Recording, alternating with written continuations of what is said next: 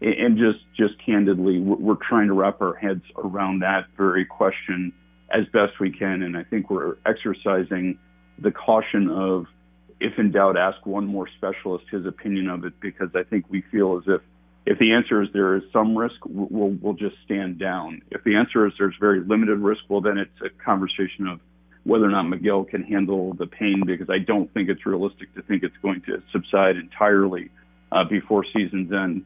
Those are conversations we're having on a very daily basis.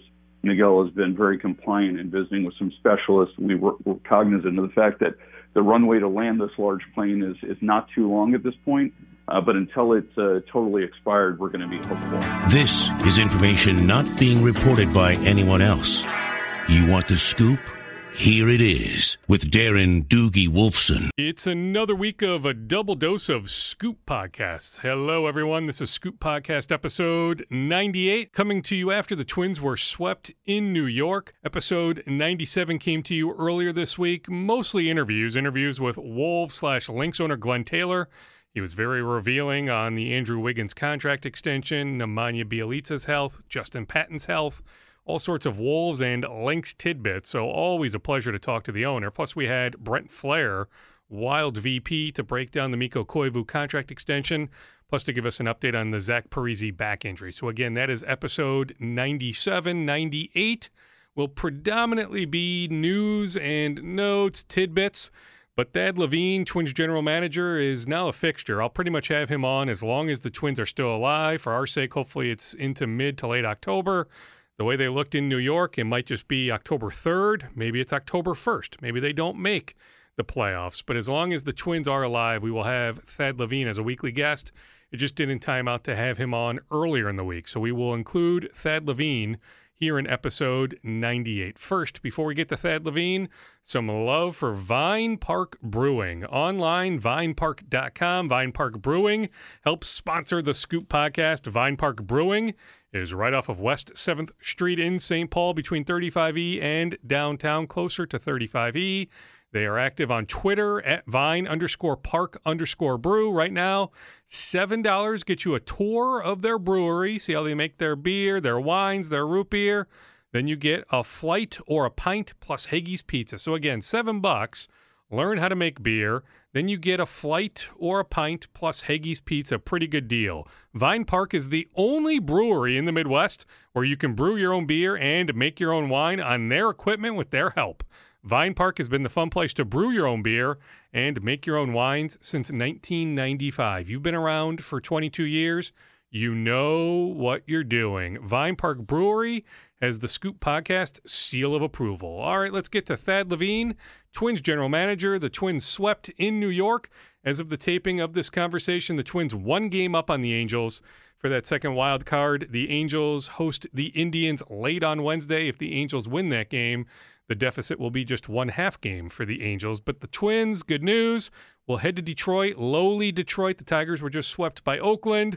The Twins get the Tigers for 4 this weekend. The Twins head to Detroit in that wild card spot, that second wild card spot. So as bad, as disastrous as New York was, the Twins are still a playoff team heading to play the lowly Tigers. Here is Thad Levine. Thad, thanks for your time. I was taping an open before I brought you into the conversation. I'm always a ray of sunlight. I was making the point, I found some good news. So even though you're swept in New York, don't play particularly well, especially on Wednesday afternoon, you head to Detroit. Last time I checked, the Tigers are not playing good baseball. You head to Detroit still, regardless of what takes place Wednesday night in Anaheim. If the Angels win, if they lose, it doesn't matter. If they win, even though it doesn't matter, you guys will still be in that second wild card spot. That's the good news I found. No matter what happens between the Angels and Indians on Wednesday night, you will start that series Thursday in Detroit in the playoffs. Well, I think certainly you never would ever complain being within 10 games of the conclusion of the season and sitting in playoff position. But certainly, even more than that, just the progress the team has made throughout the course of the year, the sheer amount of games we've been blessed to play this season in which we were in a playoff contending position, I think is going to prove to pay significant dividends for this franchise for years to come. Now, we're hopeful that those dividends are this year, starting this year, but certainly battle-tested games. Even though the series in New York didn't go the way you wanted it to, I'm quite certain a lot of our players, young and otherwise, took something away from this that they will be able to build on for the next time they're in this type of situation, which, once again, we're hopeful is going to be in 2 weeks here. Knowing it's a small sample size of 3 games, what bugs you the most about the Yankees' losses, the 3 Yankees' losses? Was it the leads that you had? I mean, you had leads Tuesday, you had leads Wednesday. I honestly, I think these are all learning opportunities. And, as you pointed out at the outset, we started the series in a playoff position. We end the series in a playoff position. So I'm the only source of disappointment I would glean is if Paul Molitor told us that he didn't feel like the guys learned anything from this experience. And I know for a fact from having conversed with him that he doesn't feel that way. So I think anytime you're in a heated playoff caliber situation, win, lose, or draw, there's something you should be able to take away from that hardens you and galvanizes the team for the next opportunity that presents itself.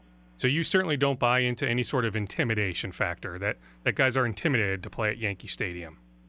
Not at all. I think we played right with these guys. And, we were in the first 2 games, we were the proverbial one pitch, one player, one hit away from, the end result being different than it was. Today, the game got away from us a little bit, but even in the context of today's game, we had a 3-0 lead. So I think we demonstrated in these games that we are able to play with these guys, no different than what we demonstrated when the Yankees were in Minneapolis. I will say that the Yankees are an extremely talented team. I think they've done a great job of blending some veterans with some young players. And it's a team that, until we get there, we're going to still view as aspirational. And I think there was a lot taken away from that series. I definitely don't feel like we were intimidated. I think we played with them. Can we play better the next time we're there? Of course we can, but I would expect we will do just that. Admittedly, Thad, this will be a really tough question for you to answer since you've only been here for the 1 year. But if you go back 16 years, you guys have not had a winning season record against the Yankees. Any theories as to why that is? Well, I think historically, your reference was it intimidating and playing there. I do think historically, and maybe the previous iteration of Yankee Stadium was a little bit more intimidating. It was a place where it felt as if the fans were sitting right on top of you, and they tended to be very verbal, very vocal, and at times very vicious. So it was, if there was any ballpark that felt as if there was a home field advantage, Yankee Stadium certainly had that, and I'm sure we're not alone in terms of having some challenges playing in that venue. But no, I don't think there's anything really to that. I think we're going to treat each season, each series as a new opportunity. And I'm quite optimistic that this version of the Minnesota Twins is going to be extremely competitive with this version of the Yankees. Somewhat lost, actually probably completely lost. Not completely, but oftentimes lost is when there's brilliant, great individual moments when you end up losing by 8 runs. But you think about the Joe Mauer at bat. When was that Wednesday? Was it the 3rd inning today, Thad? 3rd inning, I think? So it was 11, 12, 13 pitches? How brilliant was that at bat? How good was that at bat by Mauer? It was exceptional. And it's against one of the best pitchers in the American League. Luis Severino has really emerged as a bona fide top-of-the-rotation pitcher. The game's on the line. It's a situation that in this series in particular, bases loaded, or more specifically guys and runners in scoring position, we had not thrived in. Joe had a very veteran moment there where he kind of clearly demonstrated that on my watch we're going to come through in these situations, and I thought that was a huge at-bat. I think Max Kepler getting a home run against a veteran left-handed starting pitcher yesterday, and CC Sabathia, another significant moment. Even Michael Tonkin's outing today was pretty encouraging as he demonstrated he's able to miss good professional hitters' bats, and a lot of those bats were very hot when he came into the game. So I think each game you want to take away something that such that there's a silver lining. I even look at Luis Severino's outing and say, his track record to success in the major leagues is not that dissimilar from what we're hoping from a guy like Jose Barrios. It is a guy who came up last year, scuffled a little bit. There was some conversation as to whether or not he'd be better suited in the pen, and now he's emerged as an all-star starter. Is that what we should expect from the progression of a guy like Jose Barrios in the next couple of years? So a lot of encouraging signs inside of a series in which we don't walk away with a win. That would be fantastic on Barrios. On Severino, if you guys do end up playing the Yankees in that one-game playoff on on October 3rd. Severino will start it for the Yankees. What specifically do you see with Severino that makes him so good? Well, I think it's electric stuff, and that's where I think he matches up well with the analogy to Jose Barrios. It's an electric fastball with a hammer slider that really makes him very effective and very unpredictable on the mound. You really can't sit on any one pitch. You can't eliminate any one pitch. He's got multiple plus offerings. But, I think what we saw in Joe's at bat is you can also battle guys like this, and they're not invincible. So, I think as much as you referenced the concern about some of our guys getting swallowed up in a series like this, keep in mind that if we end up in that type of playoff series, we're going to be facing a starter who very well may not be battle tested either. He may be hot, but he may not be battle tested, and it'll be up to us to try to exploit some of those things as well. Irvin Santana has been battle tested. I thought he was very good on Monday. He gave you a chance to win that game on Monday. I think that's the theme of his season this year, is that not only has he given us chances to win, he's put us in chances to thrive in the end of ball games, and he's ended up shortening it by not forcing us to use too many relievers. But talk about a guy who, it doesn't matter, it seems, what the venue is, the opposition, the strength of their lineup. He pitches his game, and he does an exceptional job of making adjustments throughout the game to give guys different looks. And I can't say enough good things about what Irvin Santana has meant to this Twins franchise over the last 2 years, as he's really emerged as one of the most consistent starting pitchers in the American League. What stood out about Barrios' outing on Tuesday? Why did he scuffle? Or is it as simple as, Hurricane Maria was about to just batter his home country? That had to be weighing on his mind. I can't imagine how hard that was for Barrios, thinking about his family in Puerto Rico, pitching on Tuesday night at Yankee Stadium. I think you bring up a good point, is that you're talking about sort of three of our most primary younger players in our team, Jose Barrios and Vargas and Rosario, are all from Puerto Rico. All of them have family who are still living there. All of them weathered Hurricane Irma, and that was a very tumultuous 48 hours for them, as they had people, across the Caribbean who were trying to just stay out of harm's way, and they flirted with not having any sort of contact with them. They make it through that, only to get hammered now by Hurricane Maria, where the entire country has lost power, and there's been devastation. I think specifically in Rosario's hometown, there's been excessive flooding, and so we like to think that these guys are singularly focused with the task at hand, but keep in mind Mother Nature is wreaking some havoc on that right now, and our thoughts are with them as their thoughts are with their families in Puerto Rico. As far as you know, all their families are okay. Yeah, it's horrible. The entire country is without power, but what we care about the most, that is, are their relatives, are their close ones, are they all okay after this morning's devastation? I would say that is our primary concern, and I would be speaking at a school if I knew exactly whether or not they've been able to connect with everybody, because I know the power has been lost there. And sure. I don't know their facility in terms of being able to get in touch with those people, but we're going to do everything we can to try to support them through this trying time. Bartolo Colon has given up 16 earned runs in his last 11 innings pitched. What is going on with Bartolo? I didn't realize that until you said it, because, when you watch him pitch, there are pockets of each game in which he's been extremely effective. This is kind of the ebbs and flows of the season. This is also a little bit of a testament to some of the lineups he's faced recently that are very advanced lineups. So we're going to need to obviously capitalize on the good and minimize the struggles for him as we enter a phase of the season where literally every game is going to count, because as much as we've looked in the rearview mirror to track what the Anaheim Angels are doing, we have the ability to control our own destiny. It's time for us to look through the windshield and take care of business. And taking care of business is not limping to the finish line. We're going to need to start winning some baseball games. So across the board, I think we're going to see guys stepping up over these last three series, starting as early as tomorrow. You feel good about Mejia going against the Tigers? Was he okay? Did he look okay in that first start back? Absolutely. I think anytime a guy's coming back from a prolonged stint on the DL, you got to give him a few starts to get his feet back underneath him. Good news with Adalberto is that he really had a nice run through his minor league rehab, so he walks back in the door with some momentum. I think, as we saw and our fans unfortunately got treated to, is That Toronto Blue Jays team is now tracking towards the playoffs, but it's not from a lack of production through the middle of their order, most of whom are right-handed and very threats to hit the ball at the ballpark. It's a tough lineup, and so it's not minimizing anything that the Detroit Tigers can do. They've also had extreme success this year against left-handed pitching. No, part of that is in Arizona with J.D. Martinez and part in Anaheim with Justin Upton, but it's still a pretty formidable lineup, so it'll be a good test for Mejia, one that we feel confident he'll do well in. If you had to handicap the chances, the postseason award chances, are we talking Buxton Gold Glove, Mauer Gold Glove, even though he had the error on Tuesday? It was shocking to see that error on Tuesday, but Mauer Gold Glove, maybe Molly Manager of the Year. Might be hard to beat Terry Francona, but am I forgetting anything? The 2 Gold Gloves and maybe Manager of the Year?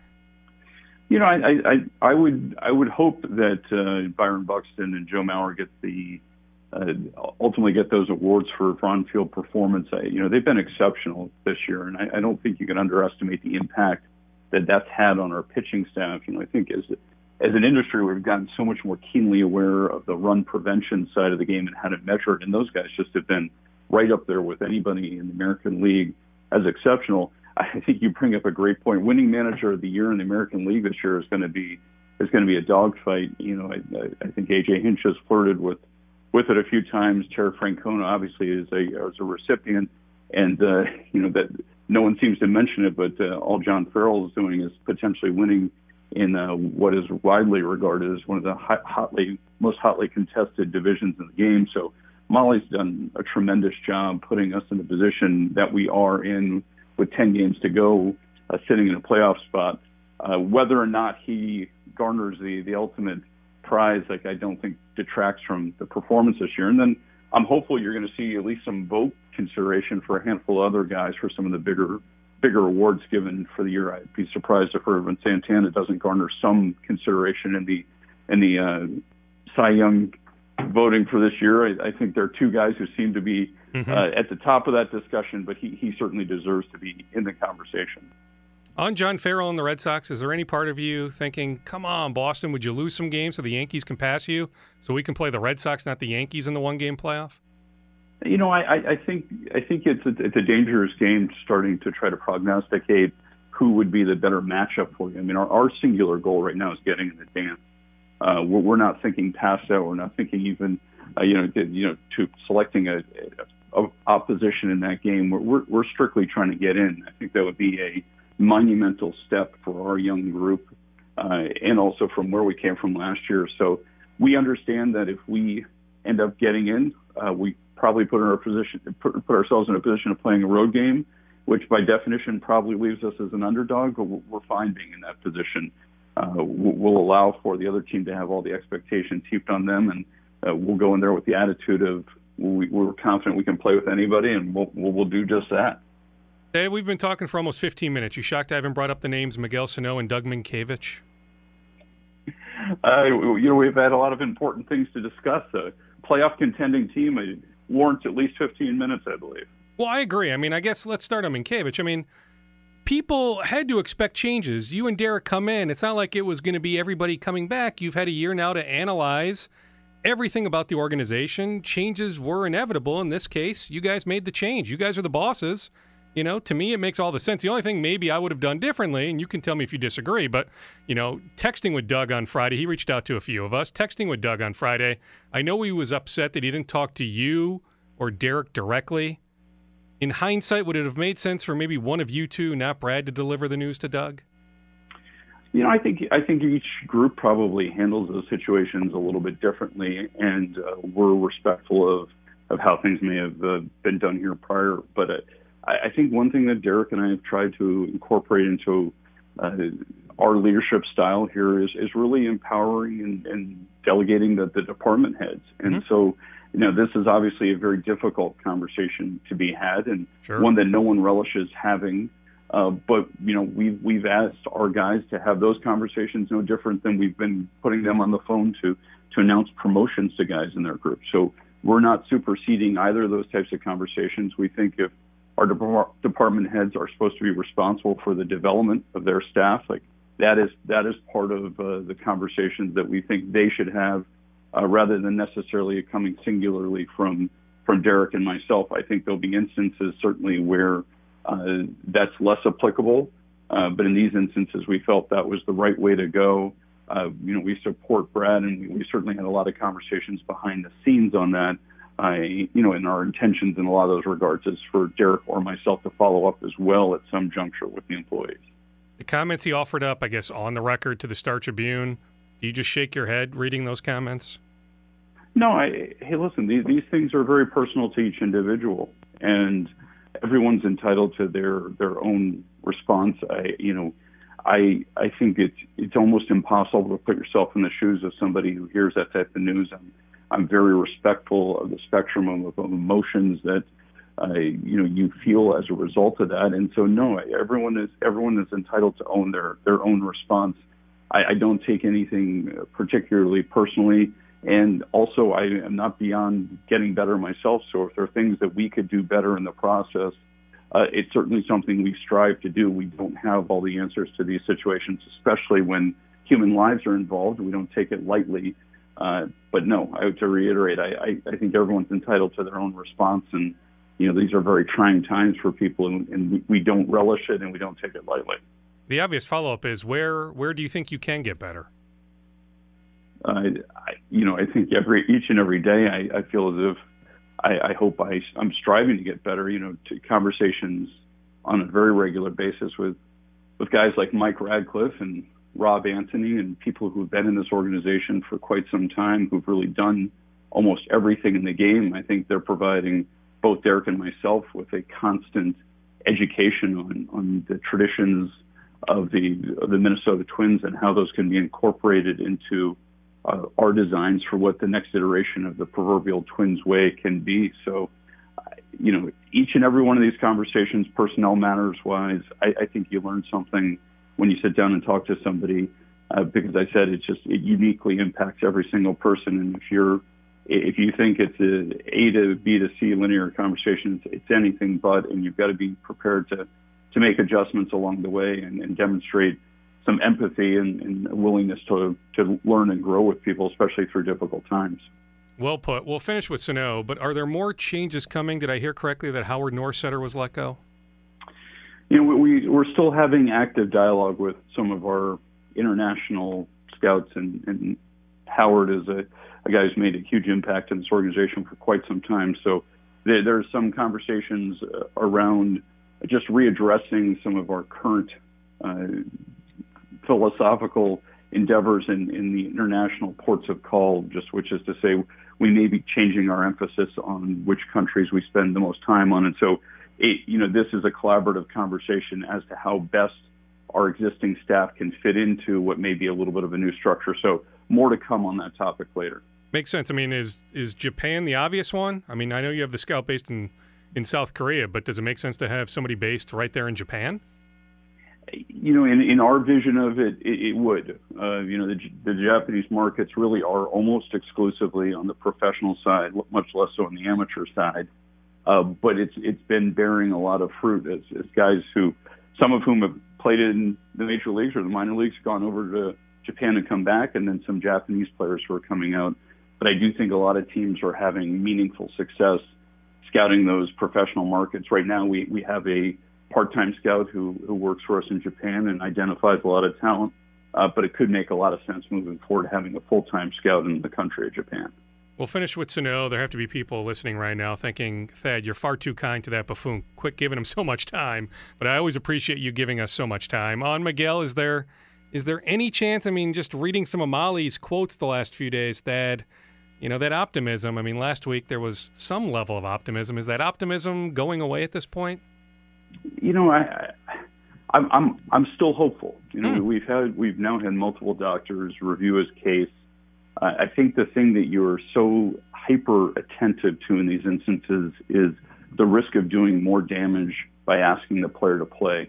And just candidly, we're trying to wrap our heads around that very question as best we can. And I think we're exercising the caution of, if in doubt, ask one more specialist his opinion of it, because I think we feel as if the answer is there is some risk, we'll just stand down. If the answer is there's very limited risk, well, then it's a conversation of whether or not Miguel can handle the pain, because I don't think it's realistic to think it's going to subside entirely before season's end. Those are conversations we're having on a very daily basis.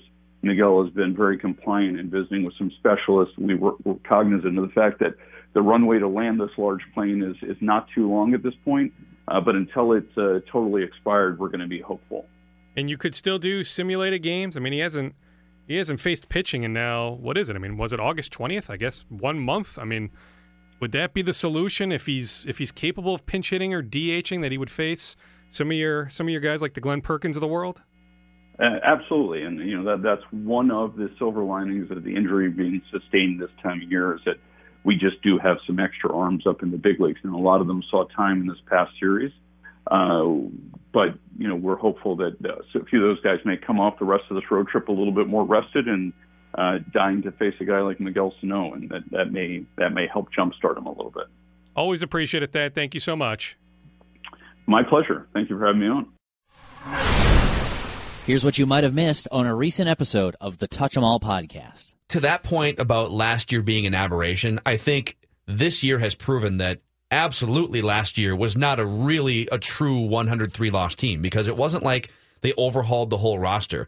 They didn't get 20 wins better in the offseason by adding 2 extra pitchers in the rotation and a big free agent thumper in the outfield. They pretty much brought the same crew back. There was a couple improvements: Eddie Rosario, Byron Buxton, Jose Barrios. But for the most part, it was just the same crew and a natural progression, mostly guys emerging into their primes. We can officially say that last year, the true talent level was not 103 losses. It was probably more like 90 losses, and the season just slipped away and things piled on. Started a bunch of pitchers that didn't belong, all that kind of stuff. You can find the Touch 'Em All podcast on 1500ESPN.com's podcast page or on iTunes. Twins GM Thad Levine, always so gracious with his time. Howard Norsetter, longtime Twins employee, has been let go. Resides in Australia, a longtime international scouting guy, I am told. Indeed, he has been let go. Howard Norsetter let go by the Twins. Before we get to Wolves, Vikings, and Gophers football nuggets, some love for Camp Zero Coolers. Camp Zero Coolers helps keep the Scoop podcast going. Online, camp-zero.com. You can use the promo code SCOOP for $10 off any order. Why can't reliable, cool-looking products also be affordable? Well, the guys who own Camp Zero Coolers asked the very same question. They've traveled the world, these brothers, all over the place the last 30 years, developing and sourcing products to make outdoor living easier. Their philosophy is simple. You offer ruggedly cool outdoor products that are affordable and, more importantly, designed to withstand the rigors of the outdoors. Whether you are going camping, hunting, fishing, you're tailgating, you're just attending a family picnic, Camp Zero branded products will always have your back. They have some great coolers, I'm telling you. Think about it. Gophers football tailgating with Big Ten season coming really fast. September 30th, the Big Ten opener against Maryland, 11 a.m. start. You need to start tailgating at 7 in the morning. You need the right equipment to tailgate properly. Camp Zero Coolers. Think about it. Check them out. Again, the website, camp-zero.com, and use the promo code SCOOP to get $10 off your order. Now let's get to some Wolves tidbits. All right, on the Wolves, the latest I hear is Wednesday, sometime Wednesday, late morning, early afternoon, the Wolves, maybe even early morning, considering Tibbs is in the office by 7 a.m., that the Wolves front office was to reconvene, go over free agent options. They swing and miss on Dante Cunningham. So what will they do? Are they still looking for a wing and a guard? Well, the latest buzz is they may just add a guard. I still fully expect them to add one more free agent in the coming days. Don't necessarily know if it'll be 2. Been asked a lot about Mike Dunleavy Jr., Gerald Green, other potential wings. No steam whatsoever on those guys. Been asked a lot about Monte Ellis. I have no sense whatsoever. In fact, there's been no dialogue, just about no dialogue. I mean, there was one courtesy call, but really no interest shown by the Wolves in Monte Ellis. I still say keep an eye on Aaron Brooks. Did have one league source say, hey, you might want to dig into Darren Williams. Checked with somebody close to Darren Williams. doesn't sound like there's legitimate steam there. I still think Aaron Brooks' history with Tom Thibodeau is a name to watch. Glenn Taylor on Scoop Podcast episode 97 said that Tibbs had his eyes on a combo guard. I suppose Aaron Brooks can play off the ball, doesn't have the size of an off guard, but he's feisty enough. Or maybe that's who Glenn was talking about. I don't know who Glenn was talking about, but I'm just telling you, Aaron Brooks remains a name. I've been talking about Aaron Brooks for a number of weeks. I would say continue to monitor his name as long as he is on the free agent market. I hear Sean Williams had a good workout here. Other guys had good workouts here. Kirk Heinrich, Nate Robinson, even Isaiah Cannon to a degree, but it doesn't sound like anything is really going on with any of those guys. I still think Brooks is a name to watch. Maybe they get to camp in San Diego next week. Actually, they start on Saturday, but maybe they get to camp and then realize, oh, shoot, we are a wing short. So maybe at that point they would reconsider bringing in a wing, but my intel at this point is it looks like just a guard, not necessarily a wing. That means a guy like Marcus Georges-Hunt. He was on a recent Scoop podcast. Not a man of many words, but I hear he has looked okay in these informal scrimmages at Mayo Clinic Square. I hear Brown, the guy they signed to a two-way deal, has also looked pretty good.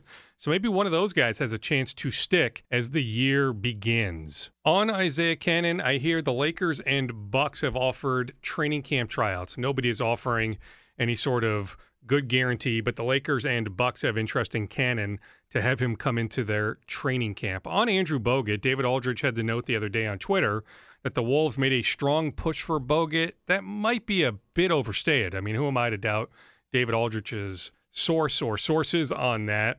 There was conversation, so we could be debating semantics, but I don't get the sense that the Wolves pushed uber aggressively on Andrew Bogut. On Cunningham, he not only turned down the Wolves, he also turned down Milwaukee and Toronto. I can't recall if I mentioned that on Scoop Podcast episode 97. So in case I did not, there it is. Dante Cunningham turning down the Wolves, the Bucks, and the Raptors. All made offers to return to New Orleans. For whatever reason or reasons, the Wolves had no interest in retaining Brandon Rush. I had the scoop on Twitter a couple days ago that the Bucks were showing interest. Good ultimate scoop by my buddy Jace Frederick of the Pioneer Press. Jace with the scoop that Brandon Rush would indeed sign a deal with the Milwaukee Bucks, but the Wolves never had interest in retaining Rush's services. All right, Gophers football. On the surface, you see the team is 3-0. When's the last time they won back-to-back games like this? 2 back-to-back games in blowout fashion. So on the surface, you're like, hey, everything is great with the Gophers. Not so fast. Not necessarily. PJ Fleck, when he talks about needing to change the culture, he knows what he's talking about. PJ Fleck is holding these guys incredibly accountable. But there are some issues over there, some guys getting into trouble. Why don't we do this? I was on with Mackie and Judd on Wednesday. They are on 9 to 1 on 1500 ESPN. I was on with them for my normal weekly appearance, 12:35, right in the heart of the Twins game. So maybe not a lot of people listened. Just so I'm not monologuing for 45 or 50 minutes during this podcast, I will replay my Gophers conversation with Phil Mackey and Judd Zolgad. That will provide a little bit more clarity on what I mean, that everything isn't quite so dandy over at the Gibson-Nagurski Football Complex. Let's get to Gopher football here. What are you hearing? I'm just going to tee this up for you. PJ Fleck, and he's had a few games here, and he's bringing in a lot of new vernacular, and he's bringing in a lot of new excitement and talking about resetting culture and things like that. What are you hearing about that? I will say this. We talked about this when I got into the studio a bit off air. Here's what I'll volunteer on air. There are members of the previous staff that are upset with PJ Fleck continuing to talk about, I need to change the culture. The culture needs work. I can just tell you, there are members of the previous staff, the previous regime, incredibly ticked off. Now, on PJ, I would advise him, and I like him. I mean, remember this, Phil. You and I are all in on PJ Fleck. I heard Royce's rant with Judd on Saturday, and I respect Patrick's opinion. I differ when it comes to what Patrick thinks. I like PJ. But if I were to talk to PJ today, I would tell him, just tone it down a notch. There are players over there finding trouble. I will tell you this. There's a starting player, you will hear this next week, No media availability this week. I think PJ has a contractual obligation to do some sort of radio hit, but you won't see any sort of depth chart. There's no real media access this week with the bye week, so you will hear this next week. They will be without a starting player for the next few weeks. So look for that. That player found some trouble. And Demery Croft is a different thing. Demery Croft is a completely different thing. I'm not talking about Demery Croft. And he's not back yet, correct? He is not back. Okay. He was not at practice earlier this week. My understanding is, as I told you guys last week, no. Okay. No, Connor gets it. Connor's a good kid. So to backtrack for a second, and he's completing passes, by the way. I like Connor. I've told you that for many months. The former staff is growing tired now because yes. Fleck's been talking culture since the day he walked in, and my guess is if more kids are finding trouble at times, he's going to continue to preach that because that's sort of his point. Well, so hold on, two things real quick. Number one, off what Judd's saying.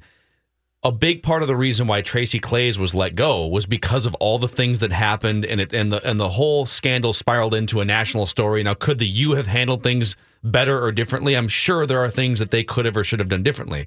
So that's number one. But number two, when I hear PJ Fleck talk about instilling his core principles and using some of the acronyms that he uses and talk about culture and spiritually, academically, athletically, and socially, I don't hear it as a direct attack against the old regime, but it could be construed as, well, if you're talking about improving a culture or growing a culture, then the previous one was clearly lacking in some way. So agree, but I'm just telling you how the previous staff interprets those comments. Now, I'll say this on PJ. In one particular area, and I know I'm being vague here, but I'll just tell you this. In one particular area, PJ Fleck is absolutely holding his players way more accountable than the previous staff did. PJ Fleck overall is holding these guys. And you can't tell us what area? More accountable. No, I won't slip on the area right now. Okay. No, just for sake of the other job and some stuff I'm working on. No, but I'll volunteer that for the sake of the segment. The segment is the scoop. I'll give you that there is one area in particular. I'd like one more Fleck, scoop. I'd like the scoop to be a little bit bigger right here now. Yeah. I like the scoop. I like the scoop, but I'd like some, some chocolate too with that vanilla scoop, Doogie. Maybe one day. I'm working on some stuff. Maybe one day. I'm just telling you, there is, on the surface, you say 3-0, right? When's the last time they won back-to-back games by as many points as they have these last two games? On the surface, you would say, what a start. All is great. Behind the scenes, not so much. Am I correct in saying, though, to Phil's point here, and here's where I don't necessarily side with Fleck, but I think I see his point. It seemed to me that Jerry Kill did a very good job. And Jerry Kill was hired to be a head coach and had that mentality and came in and inherited a mess and did a nice job. I don't give the same to Claeys. Claeys was a defensive coordinator who was promoted because they were completely panicked, rightfully so. Their head coach quit.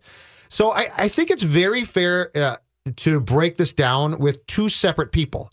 Jerry Kill, who basically had to start anew and had a lot of work, Doogie. Mm-hmm. He changed the culture, right? He did, yes. But my point is, I don't think Claeys did. Claeys was fired for disagree with that. For reasons. So I think for the previous staff to take umbrage, and I know they talked about continuity and we've all been, coaching together for 25. That's a bunch of BS in this sense. Jerry Kill was their boss. Jerry Kill left. Tracy Claeys was not necessarily qualified for that job. So I can see Fleck saying, oh, you know what? There were problems here and being right about that. And for the previous staff to say, no, we did a great job. No, your Jerry Kill years were good. I don't know the Tracy Claeys years were as productive. And I always go back to what I've told you, which is Mark Coyle's not a dumb guy. Mark Coyle observed what Claeys was doing and said, I don't think this is going to work. And I think Mark Coyle was right. I agree with everything you just laid out. I cannot take issue with anything, not even one tiny point of what you just said. I am with you. We are on the same page on that. I'll also say this much. My understanding is, of all these individuals, a part of this equation, PJ Fleck is being, what's the best way to term it? He is the adult in this situation. All right, picking up an edit, that was the conversation I had on Wednesday afternoon on 1500 ESPN. Also got into some Twin stuff and some Wolf stuff, but I just wanted to clip the Gophers football dialogue just to break this up so I'm not monologuing for 50 straight minutes. What I will add, here's what I can add. There's no sense that Demery Croft will be back for the Maryland game. they will be down a key defensive player, a good defensive player. I will say that much. So I said, hey, there's going to be news next week of the Gophers being down a player. I'll add this much. Defensive side of the ball, not offense. Now, Devers is back. Remember what I talked about in previous Scoop podcasts? Devers was always healthy. I heard he had a really good scrimmage on August 12th that was closed to reporters, but I'm told he played well in that scrimmage. He was healthy, so read between the lines why he missed the first couple games, but he was back for the Middle Tennessee State game. But I'm just saying there are some issues over there. So PJ Fleck is right in some ways when he's talking about I need to change the culture. Now, I don't know if he wants to keep saying that. Maybe just change it, then talk about the changes you made. Because I'm telling you, there are members of the previous staff that they can't take it anymore. They are so fed up with PJ Fleck's vernacular. But I'm just saying I'm okay with PJ Fleck running a tight ship. I mean, there is no doubt that he is holding these guys very accountable. I am a PJ Fleck apologist in many ways. So Patrick Royce and I differ on Fleck, but I would just say that when you have 100-plus players, you're always going to have some kids that maybe on occasion find trouble, break team rules, late for this, doing that. So PJ Fleck is working on that, but I'm just telling you, there's more going on behind the scenes than just to say, okay, they're 3-0, all is great. They are playing well. They have looked very good. The competition level ramps up, but behind the scenes, there's some stuff going on. Not unheard of. There is stuff going on behind the scenes of many college football programs. I'm just telling you, look for some news next week of the Gophers being down a key contributor, at least in my opinion. That can be subjective, but I feel like they are down a key contributor heading into that game against Maryland, 11 a.m. on September 30th at TCF Bank Stadium. Many of the coaches on the road recruiting this week. Players did get some practice time in earlier this week, I know, but many of the coaches out and about. I know PJ Fleck went to go see a quarterback in California on Monday. All right, on the Vikings, I was on the Andy Carlson For the Win podcast earlier in the week. I was on Sean Zobel's football podcast earlier in the week, so talked plenty of Vikings, both with Andy and with Sean. Those podcasts available, whether it's iTunes, 1500ESPN.com. They are easy to find, but I can reiterate some points. I said it on Channel 5 on Sunday night with Joe Schmidt. I'll reiterate it right now.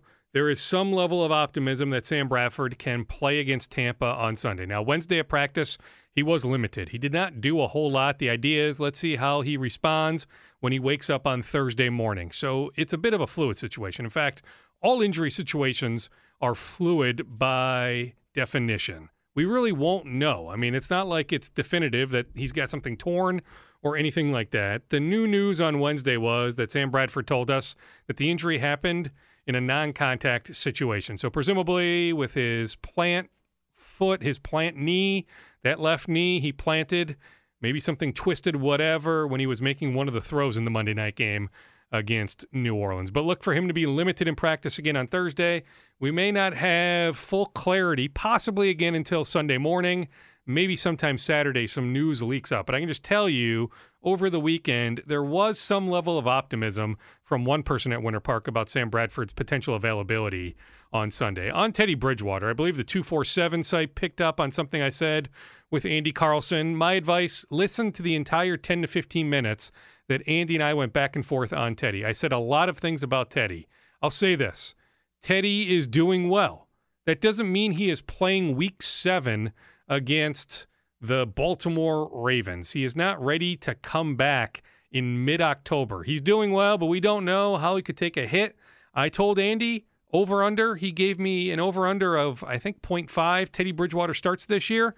I took the under. He still has a ways to go, but he is doing very well. I fully expect him, and I've been saying this for weeks, so I have no idea why 247 would have picked up on this story.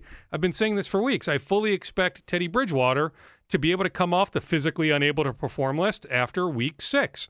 So after that Green Bay game, heading into that Baltimore game, I fully expect him to be ready to go. That's barring, any sort of, if he has some sort of setback, things change. But as of now, I saw him in the locker room on Monday. He was in great spirits. You see him practicing. We get to watch 10 or 15 minutes of practice. Some of those practices, he's off on the side field. He's moving well, just from the naked eye, talking to others over there, knowing how great a job that Eric Sugarman and his medical staff do. I'm just telling you, there's a lot of optimism about Teddy Bridgewater. That doesn't mean that Teddy Bridgewater is playing in a game anytime soon.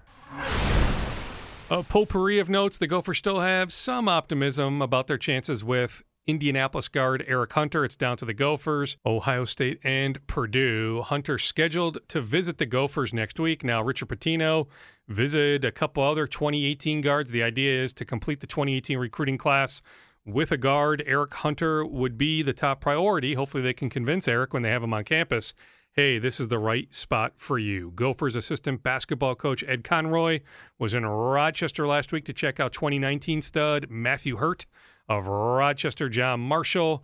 Roy Williams of North Carolina was in earlier this week. Matthew, a reminder, one of the 5 or 10 best players in the entire country in the class of 2019. Trey Jones takes his official visit to Duke this upcoming weekend. What else do I have from a potpourri standpoint? I guess on the Wild, listen to Scoop Podcast episode 97. I had Brent Flair, VP of Operations in the front office. He was on. He talked Mikko Koivu contract extension plus Zach Parise back. And I had Glenn Taylor on. We talked about Andrew Wiggins, the 5-year, $148 million extension. Plus, we talked a lot of Lynx. You think about the run that the Lynx have been on in the finals for the 6th time in the last 7 years. One heck of a dynasty for the Lynx. Hopefully they get that 4th ring with Game 1 Sunday at Williams Arena, 2:30 on, at least here in the Twin Cities, Channel 5. So a 2:30 tip-off on Sunday on Channel 5. Lynx Sparks, Game 1 of a best-of-5. I'm trying to think if there's anything else really pressing. We got to the Twins with Thad Levine. I got the stuff about the Vikings out there. I've got some other tiny notes written down. I can always save those for a different Scoop podcast. So I think what we'll do is give another shout-out to Vine Park Brewing, vinepark.com online. They've been around since 1995. You're not around for 22 years by accident. They have good beer. They have good wines. They have good root beer. Vine Park Brewing on West 7th Street in St. Paul between 35E and downtown St. Paul. For a ton more information, again, the website, vinepark.com. We thank all of our sponsors. We love all of our sponsors. Camp Zero, camp-zero.com, Running Tap, they'll deliver you some beer, and Vine Park Brewing, vinepark.com. That does it for Scoop Podcast episode number 98. Always appreciate you listening.